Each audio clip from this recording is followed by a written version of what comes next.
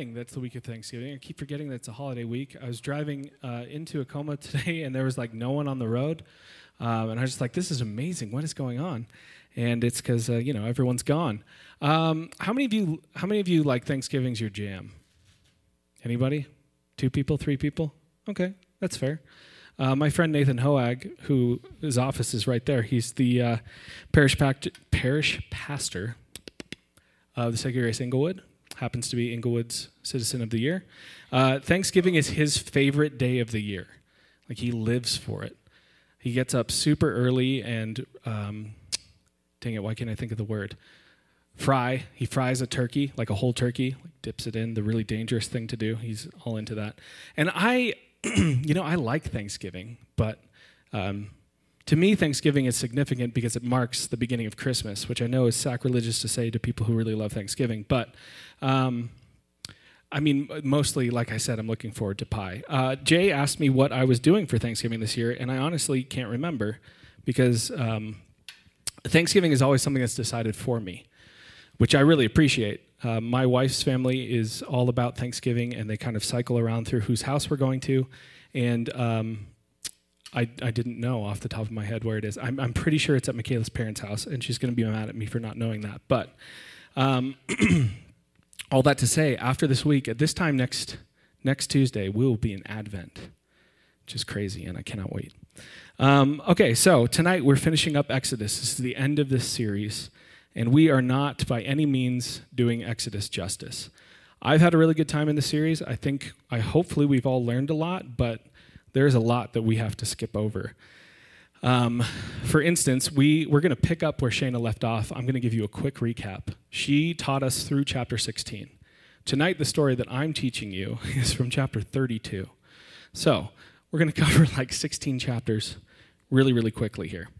If you remember from 2 weeks ago, Shayna was talking about the people of Israel traveling through the desert and God providing for them manna and quail and water.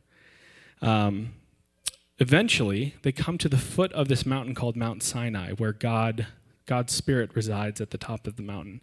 And he invites Moses, and only Moses, to come up to meet him. There, God makes a covenant with the nation of Israel. Since he rescued them from Egypt, they're to adhere to his law. And he gives them the 10 Commandments that actually all of the people audibly hear him say the 10 Commandments. And then he gives other specific instructions to Moses on the mountain, and the people all excitedly accept God's terms. God lays out, if you want to be my people, this is what it takes. And everyone says yes. After this, God says that his Spirit isn't going to stay up on this mountain of Sinai. He's going to come down the mountaintop and dwell in the midst of the people of Israel. But first, they need to prepare a place for him called the tabernacle, which is sort of a portable version of the temple. So God invites Moses back up the mountain and lays out details and instructions for the tabernacle, all the way down to the uniforms that the priests will wear. This takes 40 days.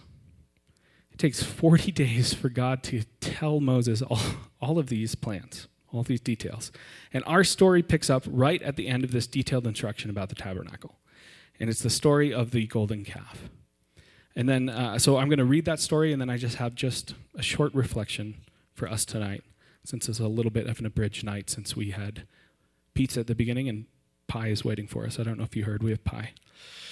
All right, so this is chapter 32, verses 1 through 24.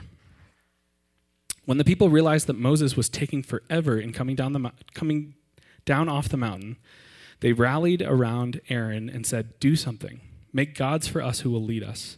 That Moses, the man who got us out of Egypt, who knows what happened to him?" So Aaron told them, "Take off the gold rings from your ears of your wives and sons and daughters and bring them to me." They all did it.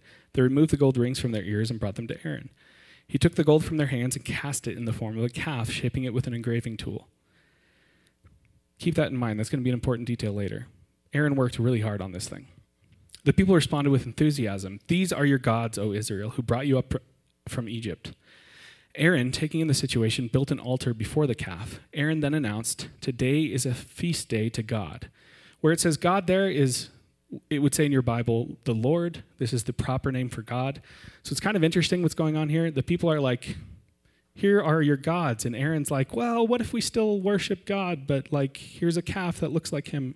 It's kind of, we don't know exactly what's going on. Like, are they building an image that is supposed to be God? Or are they trying to build an image that's completely different gods, and Aaron's trying to kind of mitigate the situation? Either way, it's bad, so we're not really sure. Early in the next morning, the people got up and offered whole burnt offerings and brought peace offerings. The people sat down to eat and drink and then began to party. It turned into a wild party that has like weird cultic sexual overtones to it. So like a weird party. God spoke to Moses, "Go, get down there. Your people whom you brought out of the land of Egypt have fallen to pieces. In no time at all, they've turned away from what I commanded them. They made a molten calf and worshipped it. They sacrificed to it and said, 'These are your gods, O Israel, that brought you up out of the land of Egypt.'" Side note, them doing this, them building an image of God and then worshiping it or worshiping other gods, is breaking the first and second commandment, which they had just agreed to. God said to Moses, "I look at this people. Oh, what a stubborn, hard-headed people. Let me alone now. Give my anger free rein to burst into flames and incinerate them. But I'll make a great nation out of you." Moses tried to calm his God down. He said, "Why, God, would you lose your temper with your people? Why? You brought them out of Egypt in a tremendous demonstration of power and strength. Why let the Egyptians say he had it in for them? He brought them out so that he could kill them in the mountains, wipe them off the face of the earth. Stop your anger. Think twice about bringing evil against your people. Think of Abraham, Isaac, and Israel, your servants to whom you gave your word, telling them, 'I will give you many children, as many as the stars in the sky, and I will give this land to your children as their land forever.'" And God did think twice. He decided not to do the evil that he threatened against his people. Moses turned around and came down from the mountain carrying the 2 tablets of the testimony. This is allegedly the 2 tablets that the 10 Commandments are written on. The tablets were written on both sides, front and back. God made the tablets, and God wrote the tablets, he engraved them. When Joshua heard the sound of the people shouting noisily, he said to Moses, "That's the sound of war in the camp." But Moses said, "Those aren't songs of victory, and those aren't songs of defeat. I hear songs of people throwing a weird party." And that's what it was. When Moses came near to the camp and saw the calf and the people dancing, his anger flared. He threw down the tablets and smashed them to pieces at the foot of the mountain. He took the calf that they had made, melted it down with fire, pulverized it into powder, then scattered it on the water and made the Israelites drink it. That sounds crazy, and it is. It sounds really extreme. But this is actually, I don't know that this necessarily makes it better, but for some context, this is what would be done to someone who was caught in adultery. They would be forced to drink this water mixed with dust, and in some way that like determined their guilt. But basically, this is like Moses saying, "You've committed adultery against God." Moses said to Aaron, "What on earth did these people ever do to you that you involve them in this huge sin?" And Aaron said, "Master, don't be angry. You know this people and how set on evil they are. They said to me, 'Make gods who will lead us.' This Moses, the man who brought us out of Egypt, we don't know what's happened to him. So I said, 'Who has gold?' And they took off their jewelry and gave it to me. I threw it in the fire, and out came this calf." Now, this is actually where we're stopping tonight. I don't know if this is supposed to be funny because this is actually like a really serious moment, but that's a hilarious excuse. That's like the worst excuse ever. Don't be mad at me. I just threw gold in the fire, and out came this calf. Like, I really appreciate how in the Bible, especially in the Old Testament, it does not shy away from showing heroes' worst moments. So Aaron is absolutely a hero in most of this book and most of Jewish history. And this is a terrible moment for him. Like, he doesn't even have the courage to just take responsibility for his actions. He gives the worst, lamest, like, most immature excuse possible. And I just think that's interesting that the Bible includes that in there. Because he's human. And we all have really embarrassing, bad moments along the way. That's a different talk. So what's happening here? What is going on? The people are sitting around in the wilderness waiting. God is taking forever. It's been 40 days since they've seen Moses. They don't know what happened to him. They're assuming he's dead. They're tired of trusting. They're tired of being patient. They want something that they can be more sure of. Every other nation has physical forms of the gods that they worship, something tangible that they can see and touch. So Israel thinks, why not us? So they build this golden calf, and this golden calf just comes out of the fire, and they begin to worship it and make sacrifices to it. I would like to suggest that we have all been here. We've all been in this moment that they were faced with. When it feels like our faith doesn't work, when we're tired of trusting, we're tired of holding out hope, when we want something that we can be more sure of, something more certain, something that feels more real. We look around and see things that seem to be working for others, and we tend to gravitate there. And we grab on or add things onto our faith, or kind of subjugate our faith to these other things, whether that's universalism or nihilism or critical social justice or nationalism or fundamentalism or any of the other frameworks or ideologies or isms that tend to infiltrate our faith. All of us are susceptible to building a golden calf. All of us are susceptible to building a version of who or what we think God should be, or what we think is worthy of our worship rather than God himself. Why does that matter? Why is this important? Why is God ready to incinerate all the people when this is happening? It's because human beings are worshiping creatures. We all worship something. It's what we were designed. It's what we were made to do. It's not a matter of if we worship something. It's a matter of what or who are we worshiping. And along with being worshiping creatures, we are image bearers. We bear the image of whatever our object of worship is. James K.A. Smith, who's a theologian and author who writes a lot about worship, puts it beautifully, saying that we become what we desire. We are what we love. We're created to worship. We're created to most love God. We're created to bear the image of God. That means we're created to reflect his image to creation around us. And when we love God above all else, when we reflect God, we flourish. But when we aim our hearts at anything or anyone less than God, we start to image something less than worthy of our hearts. And we become a sort of deformed version of ourselves. This is why God takes it so seriously in the story. The only thing worthy of our love, our worship, our imaging is our Creator. But all of us are susceptible to worshiping something or someone less than God. We're all susceptible to building a version of who we think God should be, or what we think is worthy of our worship. So, this is something that, especially when I was a worship pastor, but still sometimes keeps me up at night. How can we know if we're worshiping God or something else?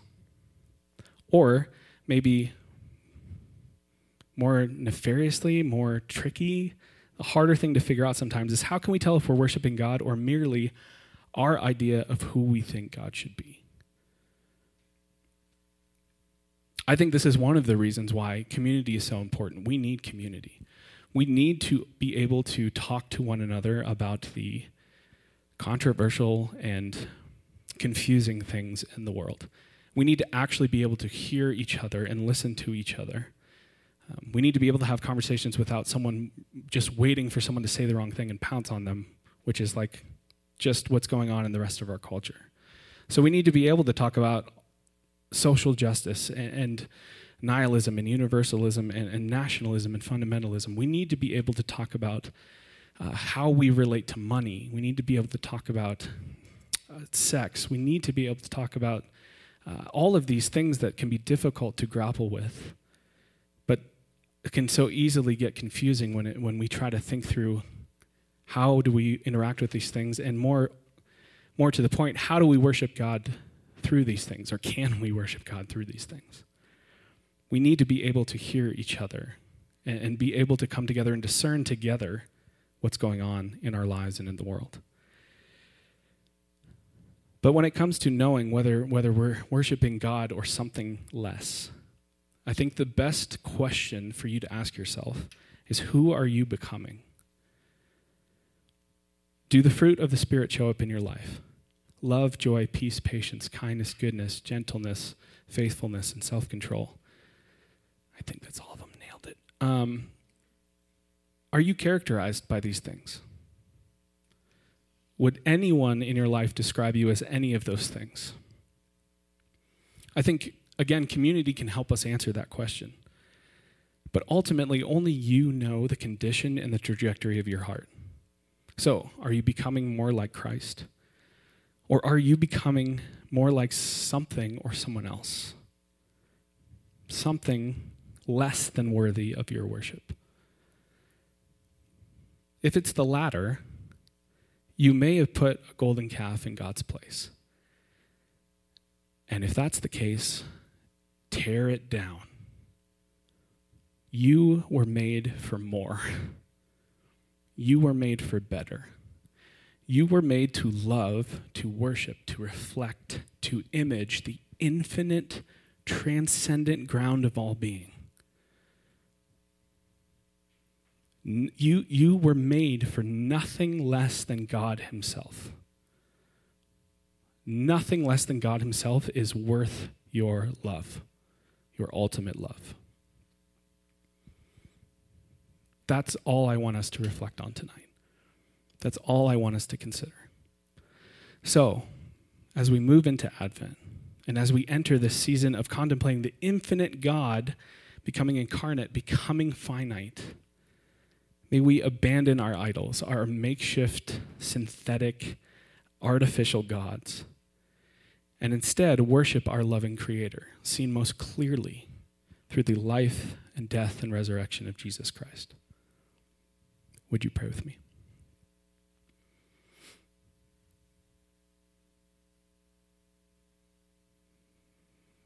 God, thank you that you created us with the capacity to bear your image, to reflect you to the world around us. God, thank you that our ultimate design is to become more like you, to be conformed to the image of Christ. God, I pray that we would be willing to ruthlessly look at our lives and tear down golden calves that we have put in front of you or ahead of you or in place of you. God, I pray that we would not be willing to settle for anything less than worshiping you. And I pray that we can continue to become a community that helps each other do that.